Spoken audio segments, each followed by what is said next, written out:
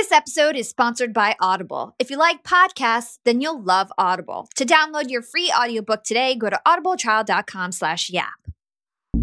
You're listening to Yap, Young and Profiting Podcast, a place where you can listen, learn, and grow.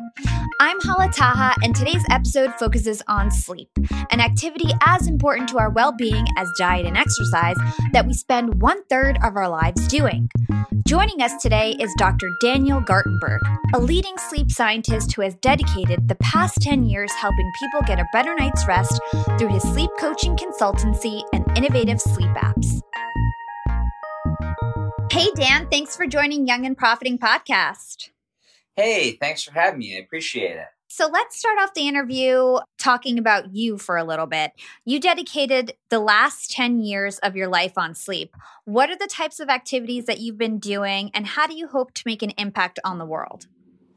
So what's always really captivated me about sleep is that it's basically the human behavior that we do the most of.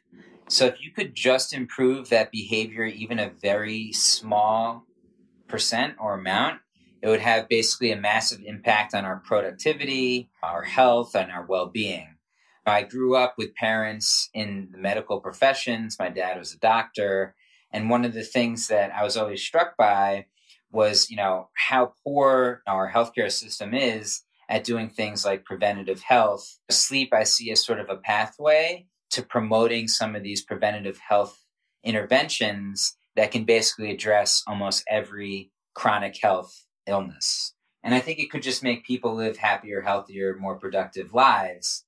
And I think people are starting to get cued in on the fact, and I really believe this, that sleep is actually more important for your health and productivity than even diet and exercise. So that's why, I've spent the past 10 years on this. I got a PhD in cognitive psychology, really trying to understand this process, and why I want to make technology that's scientifically validated to actually improve people's sleep quality so that 7.5 hours of sleep feels more like 8 hours. And speaking of the science of sleep, that's a relatively new thing, right? Why is the interest in sleep rising? Yeah, it's an interesting thing where the Greeks and various cultures have been interested in sleep since the beginning of civilization.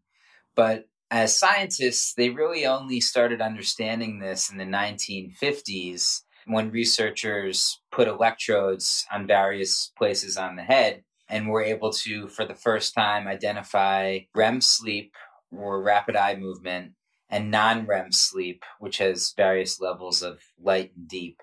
And so that was the first time that those stages were differentiated. And then since then, just a lot has come out about how sleep is related to almost every chronic health illness out there. And as we look into these associations, they're really starting to understand the causal mechanisms between sleep and health, cardiovascular disease, mood disorders. And I think that there's this interest now because the science is starting to point to that direction. And also people are just so overworked and overstimulated from the phones and all these other societal pressures that sleep is really being hurt in the current culture that we're living in. When it comes to millennials, I'm really torn on my opinion of sleep. Some studies report that American millennials get 25 minutes more sleep on average. So that puts them into that 7 to 9 hour range, which is traditionally the recommended amount of sleep. And we're getting more sleep because we have higher unemployment rates. We're focused on a better work-life balance. But then at the same time, millennials are known to be the always tired generation. We're supposedly getting more sleep than others, but I feel like, we're exhausted. So can you try to make sense of that? So one of the first things is, are we actually getting more or less sleep? And they actually have these studies where they compare like current civilizations to indigenous tribes and whatnot. Probably we are generally getting more sleep than like we used to like 10,000 years ago, because it's pretty stressful, like sleeping outdoors in these hot, uncomfortable environments and being afraid of predators.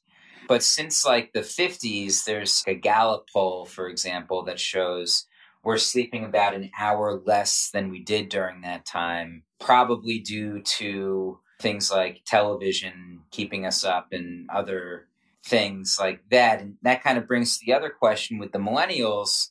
I think it's unclear if they actually are sleeping more or less. I haven't actually seen that they're sleeping more. But one of the big things that you have to keep in mind here is that there's a difference between sleep amount and sleep quality. Not all sleep is created equal. For example, like if you have an infection, you need to sleep more the next day. If you've, worked out too much, for example, you need to have your body restore itself by sleeping more. So I guess there's the question of if they're actually sleeping more. And then the main thing is their quality actually better so that, 7 hours feels more like 7.5 hours. So quality over quantity.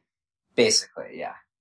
Yeah, that makes sense. And I know that millennials are known to be the most stressed generation ever. Increased workplace demands, very competitive environments. We're taking on more side hustles and second jobs. So I know high stress equals poor sleep. So yeah, like you said, it's probably not the deep restorative sleep that we need. That's exactly right. I mean, there's a lot of research that shows when you're stressed, it kind of activates your fight or flight response, and you just get less quality sleep. So talk to us about the stages of sleep and what are the functions of these stages? Yeah, so it's really interesting. In the United States, there's 4 stages of sleep. In Europe, they have actually 5 stages of sleep. So it's kind of like these categorical variables that we just put labels on. That being said, there's certain key features here. So there's rapid eye movement or REM sleep, and that's when our bodies are totally paralyzed. Everyone agrees that there's REM because there's very clear signals to this. So our bodies are paralyzed, our eyes move around, and we basically lose thermal regulation of our bodies. And this is when we integrate the relevant information that we've had throughout the day into our long-term memories and personalities and replay them in a way that's meaningful to us. And then there's non-REM sleep. And this is when your brain functions very differently than waking life. It produces what are known as delta waves, which are these long burst brain waves. There's a theory in the literature called the synaptic homeostasis hypothesis, which is this idea that during deep sleep, we basically have all these excitatory connections during the day that results in the overall activation of the neurons in our brains being higher. And during deep sleep, we downscale, we downregulate all that information such that only the relevant things to our survival rise to the top. So it used to be like, I only need to remember that there's predators on that side of the forest. So that's what's going to be downregulated and rise to the top during deep sleep. Now it's, what did so-and-so think about me in my presentation and, all these other more social things. So that's thought to be the main function of deep sleep. And then in REM, you replay and integrate that relevant information. So really, while you're sleeping, you're learning and you're memorizing and things like that. Can you explain that a little bit more? Because I think this is a really important point. Yeah, I mean, there's a ton of research showing that people perform better in various memory and procedural tasks when they sleep compared to, say, not sleeping and practicing a lot. So like for any high schoolers out there listening or college students, I would almost always recommend sleeping before cramming. And that's just to consolidate the information. And then there's also just executive functioning, which is completely impaired when you're sleep deprived. So you're not going to perform better on that test or that presentation when you cram for it. So you're saying you need to study and then sleep, right? Yes, that's exactly right. Yeah. So that you can process and make sure that your brain basically puts things in the right places. I think about it kind of like a muscle. If you push that muscle too hard, it's going to give out and you're going to have a negative outcome in terms of performance. There's basically an ideal amount of processing versus sleep that you need to do in order to actually perform better on the test or whatever you're working on. So tell us, what are the effects of sleep deprivation, and when would you officially consider someone to be sleep deprived? The American Academy of Sleep Science recommends that adults get at least 7 hours a night and up to 9 hours. So, what that's suggesting is that there's a distribution of sleep need. Probably like 99% of the population falls into this 7 to 9 hours range. But keep in mind that you're not spending 100% of the time in bed sleeping. So, for example, I'm someone that probably needs closer to 8 hours. And actually, when I'm dealing with, say, like some emotional changes, or like if I had like a day where, I was really pushing myself cognitively or physically, I know that I'll need a little bit more than that. But keep in mind that to get that, say, 8 hours, usually I have to spend almost 8.5 hours in bed, because you don't spend 100% of the time in bed sleeping. It's actually healthy to be asleep for like around 90% of the time is still considered healthy sleep. If you're like less than 85%, that's 85% of the time in bed asleep. That's the kind of the cutoff for insomnia. If you're getting less than 7, you're probably sleep depriving yourself. And you can tell this by if you're like sleeping in on the weekends, or if you just feel groggy during the day. There is a very small, and I'm almost reluctant to say this because I don't want people to think that they fall into this category, but close to 0% of the population, probably like 0.4% of the population, are what are called short sleepers.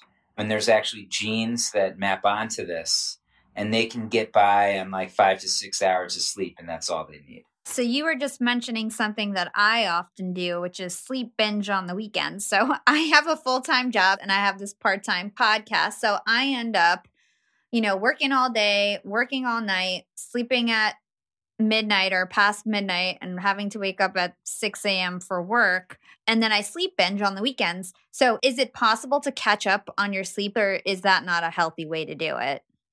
It's better to make up for your sleep than to not. But that being said, you can't fully make up for the sleep that you've lost in terms of the impact that it has on your body. There are ways to adjust your schedule so that sort of erratic bedtime, wake time from the weekday to the weekend is less dramatic for the body. So a simple hack to get better quality sleep is to have a consistent sleep-wake schedule, because that entrains your body for when it should be awake and it should be asleep, and that actually improves your sleep quality. And so when you have an erratic bedtime, that kind of makes it, for example, more difficult to fall asleep on a Sunday when you were out till 3 o'clock or 12 or whatever on that Saturday, and you sleep until 11. So here's a real simple hack is if you're out late on a Saturday, try not to sleep in too much, and then take a power nap during your circadian dip in order to make sure you can get through the day, but also make sure that you're tired when you want to go to bed at around 11 p.m. So let's talk about what happens when you have a lack of sleep. How does it impact our productivity? It impacts everything. Strongly related to cardiovascular disease, diabetes, hypertension, Alzheimer's disease. Some research shows cancer. But then there's also the cognitive impact, where it really negatively impacts creativity and divergent thinking. You actually have less of a sense of humor, because humor is like a higher level cognitive process. Memory can get totally shot. And there's even things like you're more likely to make a risky decision and less likely to empathize with someone else. They have these cool gambling studies that shows these effects. And there's even things like your pain perception goes up. So you're actually more sensitive to pain when you're sleep deprived, which is probably in part why it's harder to empathize with people, because you're basically focusing on yourself and your own survival more when you're sleep deprived. Yeah, so it sounds like getting a good night's rest is important for our success and futures. So I've heard different innovative workplaces like Google, Nike, Zappos. They have nap rooms or nap pods, and they're paying their employees to sleep in hopes to boost performance or alertness. How do you feel about napping? Is it something that you recommend? So I'm a big proponent of napping. I'm familiar with a lot of these companies that have these nap pods. And one of the issues that we're trying to work with these companies with is even though they have these facilities, oftentimes the culture at work doesn't promote them having the opportunity to take a nap. But I really believe that for optimum performance, especially for these jobs that require like divergent abstract thinking, that taking like a 20-minute power nap during your circadian dip is going to really improve your ability to perform at your job. And we're trying to show this to employers right now that oftentimes, like when you take that power nap, you'll be able to solve that intractable problem that you were dealing with earlier in the day. I think this is something that's going to take over maybe in the next like 2 to 5 years. And we're working with like a group of people in Copenhagen that are actually creating these pop-up nap pods where you can just go into this facility and take a quick 20-minute power nap. And I think that's a really powerful tool. So 20 minutes is kind of a quick thing. Some people don't even fall asleep fast enough. Do you have any tips on how to fall asleep faster or nap faster? One of the things about sleep, which is kind of counter to like the American culture, is that like it's not like exercise where like the harder you force it, the better the outcome. Like the harder you try to fall asleep, the harder it is to fall asleep, right? Sleep is something that just comes on naturally. It shouldn't be forced. And even just closing your eyes during that circadian dip at around 2 to 4 in the afternoon after lunch is going to produce alpha waves and maybe even theta waves that are regenerative. So what I would say is you can't force it. Humans aren't meant to work continuously for 8 hours. Like we're just not built this way. So even if you can just find a quiet place to just close your eyes for a little bit, that's going to be regenerative for you. So our next question is on polyphasic sleep. It was inspired by one of our awesome Slack community members.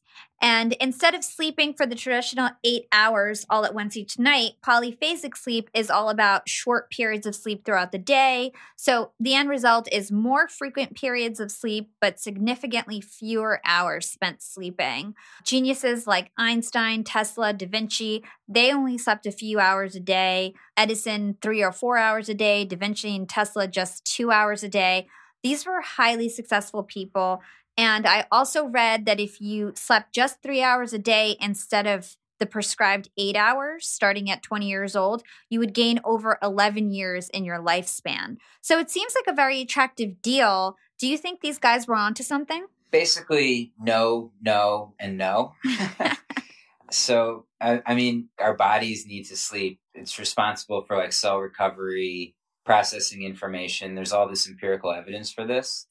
I have never seen a study, a peer-reviewed study, that shows that this is a healthy thing and that improves cognitive performance. Yes, there is the time factor. You get more time. Another interest that I have in this is being slightly bipolar can be sort of beneficial in certain situations. That's probably why so many people have evolved to be this way. Like a lot of famous and successful people are slightly bipolar. My guess is that a lot of these geniuses, when they're sleeping only 2 hours a night, are basically in a manic state. A lot of times when you're in a manic state, you don't sleep much. And then when you get in the down state, you crash. We don't really know like how much Tesla, Da Vinci, and Einstein actually slept, right? Yeah, so this polyphasic sleep seems a little bit extreme for us, but there has been numerous accounts that humans used to sleep in 2 shifts.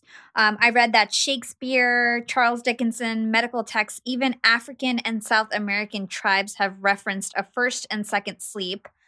Can you talk to us maybe about how our ancestors used to sleep? Young and profiters, they may call me the podcast princess, but I'm also the LinkedIn queen. I've been a LinkedIn influencer for 6 years now, and I teach one of the most popular courses about LinkedIn. And I love to teach sales. on LinkedIn because when it comes to B2B sales, LinkedIn has got that on lock. LinkedIn is where all the decision makers are hanging out. There are 180 million senior level decision makers on LinkedIn and 10 million C-suite decision makers. These people are on LinkedIn and they're in the mode to buy. They're using LinkedIn for their buying journey, to research vendors or sales reps that they might work with, to look up how to solve their problems, to learn from industry thought leaders. They are in the mode to buy, whereas on other platforms, they're in the mode to be entertained. You want to get them in the right mindset. You want to cut through the noise with LinkedIn ads. In fact, 79% of B2B marketers rate LinkedIn as their top channel for paid media. And LinkedIn has the best targeting because they've got all these different inputs. People are putting their resume basically up on there. And so there's so many keywords that they can use to target the right decision makers so they can hear about how you solve their problems. And I've got a special gift for all you young and profiters who want to try LinkedIn ads. You can get a $100 credit. LinkedIn was super generous. If you want to make B2B marketing everything it can be and get a $100 credit on your next campaign, go to linkedin.com/YAP, Y-A-P. Again, if you want to claim your credit, go to linkedin.com/YAP. Terms and conditions apply. Young and profiters, Yap Media is growing so fast. I have 10 open roles just this month. In the past, it would take me so long to find hires. I have to go on all these different job sites. I have to create my own skills assessments. That's why I let Indeed do a lot of this heavy lifting for me. Indeed is the powerful hiring platform where I can attract, interview, and hire all in one place. Indeed has things like skills assessments, where when we have specific roles, we can find an assessment that matches that role and we can make sure they have the skills that we need. Then I can focus on culture fit. I can make sure they're scrappy enough and are obsessed with excellence and do all the things that we need to do for them to fit in at Yap. And Indeed streamlines hiring with powerful tools like Instant Match. An Instant Match basically matches you with candidates as soon as you put up a job post with people who are qualified right away. It's instant. And the best part is it gets better as you use it. So now when I use Indeed, especially when I'm hiring for similar roles, I get people right away where they know that I'm going to like the candidates because they can see what my preferences were in the past. It gets better as you use it. According to US Indeed data, the moment Indeed sponsors a job, over 80% of employers get candidates whose resumes are a perfect match for the position. It's like waving a magic wand that gets better as you use it. So I love using Indeed. We've found a lot of our A players on there. Join more than 3 million businesses worldwide who count on Indeed to hire their next superstar like we do at Yap Media. Start hiring now with a $75 sponsored job credit to upgrade your job post at Indeed.com/profiting. Offer is good for a limited time. Claim your $75 sponsored job credit at Indeed.com/profiting. Again, that's Indeed.com/profiting. And support the show by saying you heard about it on Young and Profiting Podcast. Again, it's Indeed.com/profiting to get your $75 credit. Terms and conditions apply. Need to hire? You need Indeed. Young and profiters, as you may know, I launched my LinkedIn Secrets Masterclass a little bit over a year ago. It was my first course. And so far, I've generated well over $500,000. And the best part is I didn't have to figure out how to set up my mastermind subscriptions, how to do abandoned cart targeting, and all of that tech geeky stuff. I just left that all to Shopify. Shopify is the global commerce platform that helps you sell at every stage of your business. And if you're in that I need to sell more with less stage, Shopify Magic is your AI superpowered sidekick ready to whip up captivating content that converts. And it doesn't matter if you're selling digital products or vegan cosmetics. Shopify helps you sell anything, anywhere, from their all-in-one e-commerce platform to their in-person POS system. Stop those online window shoppers in their tracks and turn them into loyal customers with the internet's best converting checkout. I'm talking 36% better on average compared to the other options out there. It's no wonder Shopify powers 10% of all e-commerce in the US, including huge global brands like Allbirds and Thrive Cosmetics. It took me a day to set up my Shopify store. I set up chat, took 2 minutes, and I was done. 1 month from thinking of the idea to implementation, a year later, I've made $500,000 on the idea. That's what it takes in 2024, just a good idea and then utilizing a platform like Shopify that can help you make it a reality. There is no excuse these days. If you've got a good business idea and you think you'll be a good entrepreneur, you don't have to wait any longer. You don't have to be super techie, and you never have to worry about figuring it out on your own. Shopify's award-winning help is there to support your success every step of the way. Sign up for a $1 per month trial period at shopify.com/profiting. That's all lowercase. Go to shopify.com/profiting now to grow your business no matter what stage you're in. Shopify.com/profiting. Yeah, so that's true. So, I mean, there's also like Canterbury Tales. They talk about the second sleep. That's one of the things that sleep researchers have referenced regarding that. So this idea that we should sleep 8 hours continuously through the night is a little bit not accurate. It's totally normal to like wake up in the middle of the night, putter around for a while, and then go back to sleep if you can. You know, it's better to go straight through, but that 7 to 9 hour suggestion is across the entire day. So, you know, it doesn't have to be a continuous block. And one of the interesting things in the science here is that when we were developing as a species, we were basically developing together in small groups. And they do these studies that show, like, when they get objective measures of indigenous tribes that currently exist on their sleep patterns, over like a 3-month period, I'm not going to get the exact numbers correct here, but like over the 3-month period, the whole tribe was asleep at the same time for only 30 minutes. So like we naturally have a lot of individual differences when it comes to sleep. And there's morning people and evening people. And so there's probably lots of different patterns of sleep that are ideal for different types of people. And it's sort of an evolution thing to make sure that there's always a member of a tribe that's awake at any given time in order to protect ourselves from predators.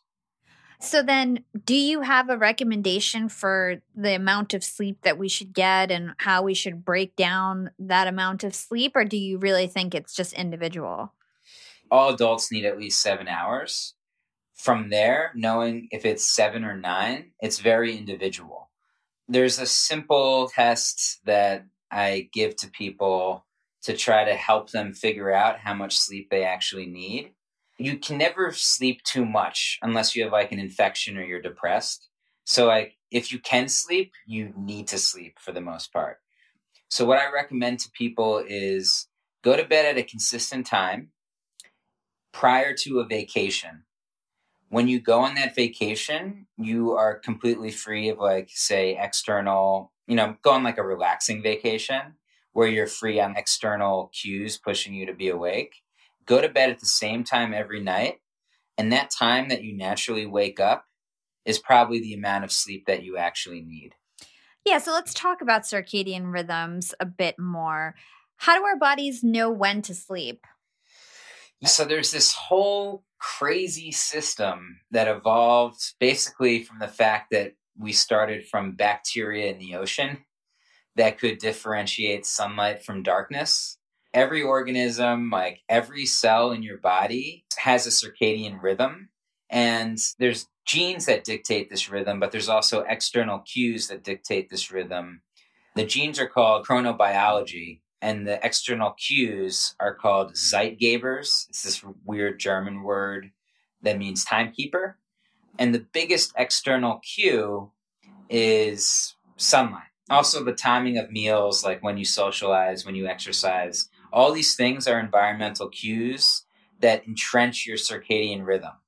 So if you want to be the most productive person you can be, you want to have a highly entrenched rhythm where you're getting a peak alertness at the same time every day, and you're getting a peak tiredness or a trough in your tiredness at the same time every day. Usually this is a 24-hour rhythm where you get a peak like around 2 hours after awakening, you get a dip a couple hours after lunch, and then you get another peak in alertness right before dinner time, and then after dinner you start getting tired again. And then when your lowest is usually around like 2 a.m. But this whole system can shift based on if you're a morning person or a night person or a night owl or a lark. When you're a teenager, you naturally are more of a night person. As you get older, you're naturally more of a morning person. So it's a shifting rhythm. It differs between people. Probably about 30% of people are night owls, 30% are morning larks, and then the remainder can fluctuate more readily based on these environmental cues. So it gets complicated. Yeah, but it's very interesting to know that all these outside factors really affect us. I think I read something where if you go outside when you first wake up in the sunlight, it will help you fall asleep better at night. Totally. Is that true? Yeah, and that's one of the big problems, maybe why millennials aren't getting quality sleep, is because this whole system that I'm talking about, there's photoreceptors in your eye that detect sunlight. They even detect it when your eyes are closed. And that sends signals to a place in your brain called I love this word, the suprachiasmatic nucleus. And that inhibits the release of melatonin when sunlight is detected. So getting that sunlight in the morning for at least 30 minutes is a really good way to entrench your rhythm and ensure that you'll be tired at night. And then making sure that you're not getting white light at bedtime is another way to not give your body this false cue that it should be alert. Because we used to not have all this light in our environments. This is only like 150 years old that we have all this light. Let's try to get more info on sleep habits, sleep hygiene. Can you give your best tips on getting a good night's rest when it comes to sound, temperature, light, stress?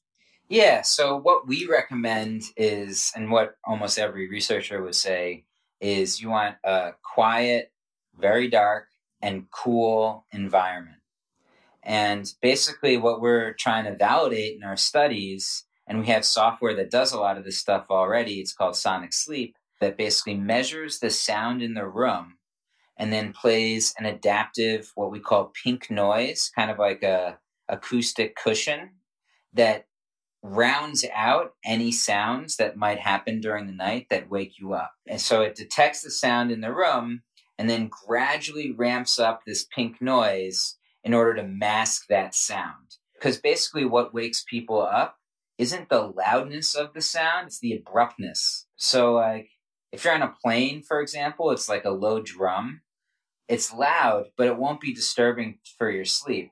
Whereas like even I've seen when we hook people up to electrodes to measure their sleep, I've seen something as innocuous as air conditioning turning on, waking people up, because it's that abrupt on-off that's so disruptive. And you can have up to, even a healthy sleeper will have 20 of these awakenings throughout the night, and they'll have absolutely no conscious awareness of it. Our brains wake up throughout the night all the time. What we're trying to do is block out noises to reduce the number of these, what are called cortical arousals, and improve your sleep quality. And I gave this TED Talk where I also describe how we're interested in basically playing sounds in order to entrench the deep sleep delta waves that I talked about earlier. And we actually show in our study that we could increase the percentage of time in deep sleep and the intensity of deep sleep by playing these sounds right at the level that your brain responds to them, but it doesn't wake you up. And the sounds actually entrench these delta waves. And so that's thought to make your sleep more regenerative as well. And then there's also temperature. And so there's a lot of studies out there that show cooling your body before bedtime is a nice cue to help you fall asleep. And like we're working with this watch device called Ember that actually can control your temperature regulation with just like a wrist warm device. And there's some FDA approved devices that actually decrease your body temperature and show that it helps you fall asleep. There's probably like an ideal temperature environment for when you sleep. You lose thermal regulation in REM. And so especially if you have a sleep partner that has different temperature needs, which is normal, especially if it's different sexes, because men and women run in different temperatures. It's like I wrote this article, Split Blankets, Not Beds, where we talk about how simply having multiple blankets, which is something that's more normal in like European countries like the Netherlands, is an easy way to hack your sleep in terms of getting the right temperature. And then there's the light thing. The light is a little bit simpler. You just want to have only darkness when you are going to bed and you want light during the day. All that information, it seems so intuitive, like you know that you fall asleep better when it's quiet. You know that you fall asleep better when you're not so hot, and you tend to sleep faster when it's dark around. So I think just being more intentional about the settings around you and, making sure you're not looking at your phone before bed. And like you said, different blankets, like just trying your hardest to make sure that you have those good settings around you. Yeah, and this is like a big inspiration for me. I mean, the devices are bad generally, like the phone in your room is bad generally, but we're getting to a point where we can like non-invasively measure people's sleep with consumer devices like the Apple Watch and actually deliver the optimum sound, light, and sleep environment for you based on your individual sleep cycles. And that's basically the system that I'm trying to build right now. Very cool. And how about the alarms to wake up to? Do you have any recommendation for the sounds that we should be waking up our bodies with? There's these hacky kind of things that try to wake you up in a lighter sleep cycle. I never recommend that. It's not the right way to wake up. But there is some evidence that waking up in deep sleep is bad, but you also almost get no deep sleep in the last cycle, so it's basically moot. The right way to wake up is very gradually. And this reduces what's called sleep inertia or brain fog. In our software, Sonic Sleep, we start out the alarm, it's almost imperceptible. And then it very gradually increases such that it'll like definitely wake you up at minute 10. But when you're sleep deprived, it might take until minute 10 to wake you up. So if you had like a crummy night's sleep, you'll get like an extra couple minutes. And that's actually really important for your recovery, just to even get a couple more minutes. Versus if you had a good night's sleep, you'll like wake up at minute 4. So I strongly believe that that's the right way to wake up. We're also hooking up this system with like Philips Hue light bulbs and stuff. So the alarm will go off and actually it'll brighten up your room and you'll actually get this cue. It's like a smart home environment that you should be awake at this time. Oh, that sounds so interesting. And we'll definitely get into the future of sleep in a bit, but that definitely sounds like that would tie into it. I could just imagine a world where we're like getting gently woken up and the lights are brightening up in our rooms. That would be very cool. Trying to do it. Give me like another year. All right. So another question from our Slack community. Some of the members in Slack are reporting that they feel more tired on nights where they face dreams or nightmares. They want to know what dreams and nightmares are, what they come from, and how can we avoid them to get the best quality of sleep as possible. So this is a really interesting thing. Our dreams are how we process all this information. And there's also like a difference between like a nightmare and like a night terror. The nightmares are normal. Night terrors are like more associated with PTSD and traumatic experiences. And if you're someone that suffers from that, it actually impacts your REM and your sleep quality. What I would say about the nightmare and the night terror also is that it's indicative of a overactive fight or flight response and stress. And when you are in a stressful state, you are going to have worse sleep quality. So trying to deactivate that fight or flight response is a way that you're going to both reduce your nightmares and also improve your sleep quality, and you'll feel more rested. Since we understand the science of how to stimulate the body while the person's asleep without waking them up, we're actually exploring ways where we can identify these night terrors in real time and then play soothing sounds, maybe even like record your mom saying like everything will be all right, that can actually push you out of this fight or flight response, because we know how to play sounds so that your brain responds during sleep, but it doesn't wake you up. And you are still processing external stimuli from the environment when you're in a sleep state. So that's a really exciting area of our future research. Young and profiters, are you dreaming about starting a course? Do you want to go from one-to-one to one-to-many and scale yourself? If you're thinking about starting a course, then you need to hear about Kajabi. Kajabi is the OG of course platforms. I've got creators in my network like Jenna Kutcher and Amy Porterfield who have been using Kajabi for over a decade. These ladies know what they're doing. They are literally the course queens. And so I took a page from their playbook and I started using Kajabi. I've been playing around with it because I'm launching a podcast course next month and I need a lot of features that only a course platform would have, like Kajabi. And they've thought of it all. No matter your niche, Kajabi makes it easy to turn your skills, passions, and experiences into enriching online courses, exclusive membership sites, subscription podcasts, thriving communities, personalized coaching, and so much more. One of the smartest things that I did when I launched my course is I focused on the content. I lasered in on that. I made sure people were getting the best investment they could, that I wouldn't get any refunds, that people would tell their friends, and my course would be successful by word of mouth. And I did that by focusing on my content, what I was good at, and not all the tech. Leave the tech stuff for your course to Kajabi. They are experts in that area, and they've thought of everything that you would ever need for your course. So if you want to start your course, now is your chance. As you guys may know, I always ask my sponsors for a free trial for any software that we talk about on the show, and Kajabi was super generous. They gave us a free 30-day trial that you can get at kajabi.com/profiting. Right now, Kajabi is offering a free 30-day trial to start your business if you go to kajabi.com/profiting. That's KAJABI.com/profiting. Go to kajabi.com/profiting and join the creators and entrepreneurs who have made over $7 billion. Young and profiters, we are all making money. But is your money hustling for you? Meaning, are you investing? Putting your savings in the bank is just doing you a total disservice. You got to beat inflation. I've been investing heavily for years. I've got an E-Trade account. I've got a Robinhood account. And it used to be such a pain to manage all of my accounts. I'd hop from platform to platform. I'd always forget my Fidelity password, and then I have to reset my password. I knew that needed to change because I need to keep track of all my stuff. Everything got better once I started using Yahoo Finance, the sponsor of today's episode.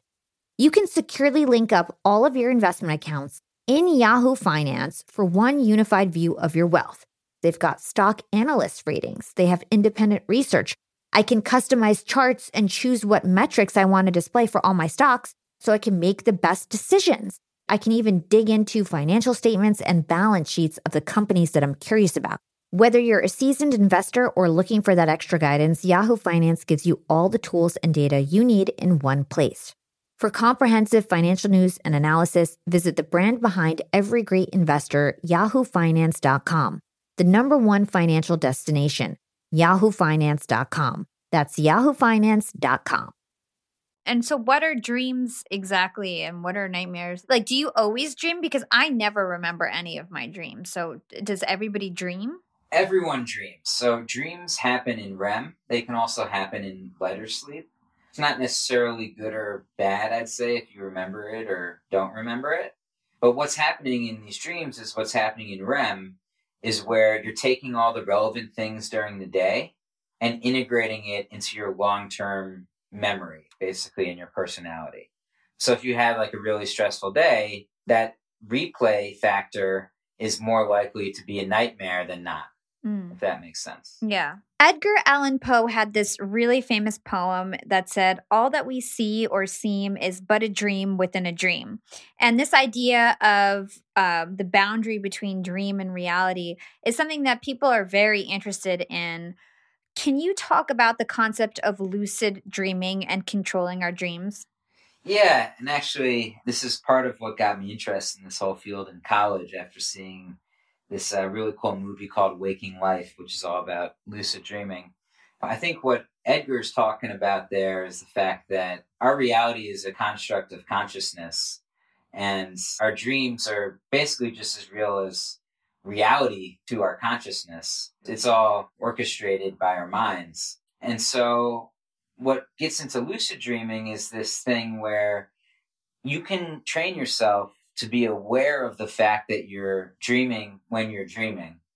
And by doing that, you can control your dream. I'm not an expert at it, but scientifically shown that experts at this can definitely do this. There's these cues that you can do throughout the day to try to train yourself to have a lucid dream. For example, you can't read time when you're dreaming. Your brain is not capable of doing this. So one of the tricks that a lucid dreamer does is they look at their watch throughout the day and ask themselves, am I awake or am I asleep? And since during dreams, we basically replay the events that happen during the day, especially things that are done with intention and that are important to you, eventually what will happen is you'll be dreaming and you'll look at your watch, you'll notice that you can't read the time, and then you can potentially have a lucid dream. That's very interesting. And I could see this definitely playing into the future. What do you think the future of sleep is going to be like? First off, I'm imagining creating the optimum sound, light, and temperature environments that improves the quality. But from like a futuristic, bigger picture idea, I think it's possible to program your brain to integrate certain things and give yourself cues to strategically learn information while you're asleep. That's kind of like a sci-fi idea, but I think it's really interesting. You could imagine it being used for evil, but I think it could also be used for empowering people. So before we go, can you give your pitch on why sleep is so important? Like, just tell us all the reasons why getting good sleep is a benefit. I would say one of the big takeaways is it's not just the sleep amount, but it's also the sleep quality. And if you have a healthy sleep quality and a healthy sleep amount, you're going to perform better at your job. You're going to have better workouts. You're going to be more effective in the gym. And you're basically going to live longer. So those are three pretty big sells, I would say. For example, if you go untreated for a sleep disorder like sleep apnea, where you have really poor quality sleep, it's related to every chronic health illness. It's going to increase your hypertension very much causally. Very strong causal links with cardiovascular disease. And then there's also like your happiness and your ability to communicate with others, which I find is the most captivating reason for me why I want to get good sleep, is it's just going to make you a healthier, happier, nicer person to people. And I think that in our current society, sometimes I get the feeling that we're sort of suffering from massive sleep deprivation, given, the current public discourse that we're dealing with. So I really see that sleep is a pathway to address these major societal issues. Yeah, I totally agree.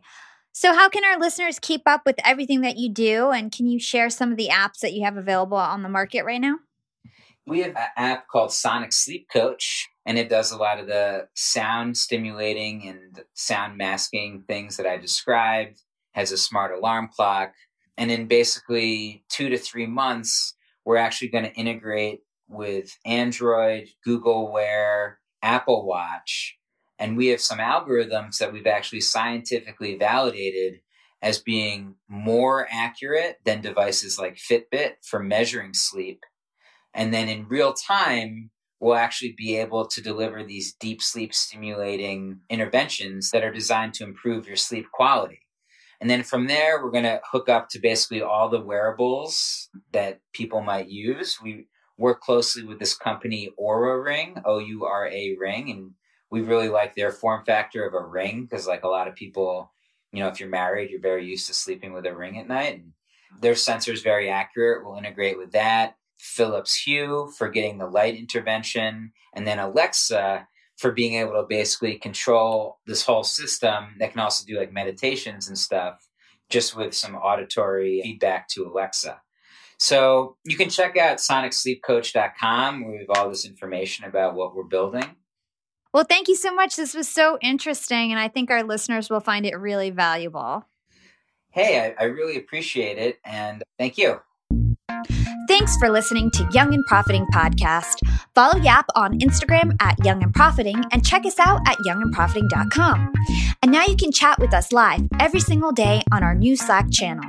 Check out our show notes or youngandprofiting.com for the registration link. A big shout out to Parth Parekh from our Slack community who suggested the interview question on polyphasic sleep. Follow me on Instagram at Yap with Hala or LinkedIn. You can search for my name, Hala Taha. Big thanks to our incredible Yap team. Your efforts are greatly appreciated, and I couldn't do this without you. This is Hala signing off. Until next time.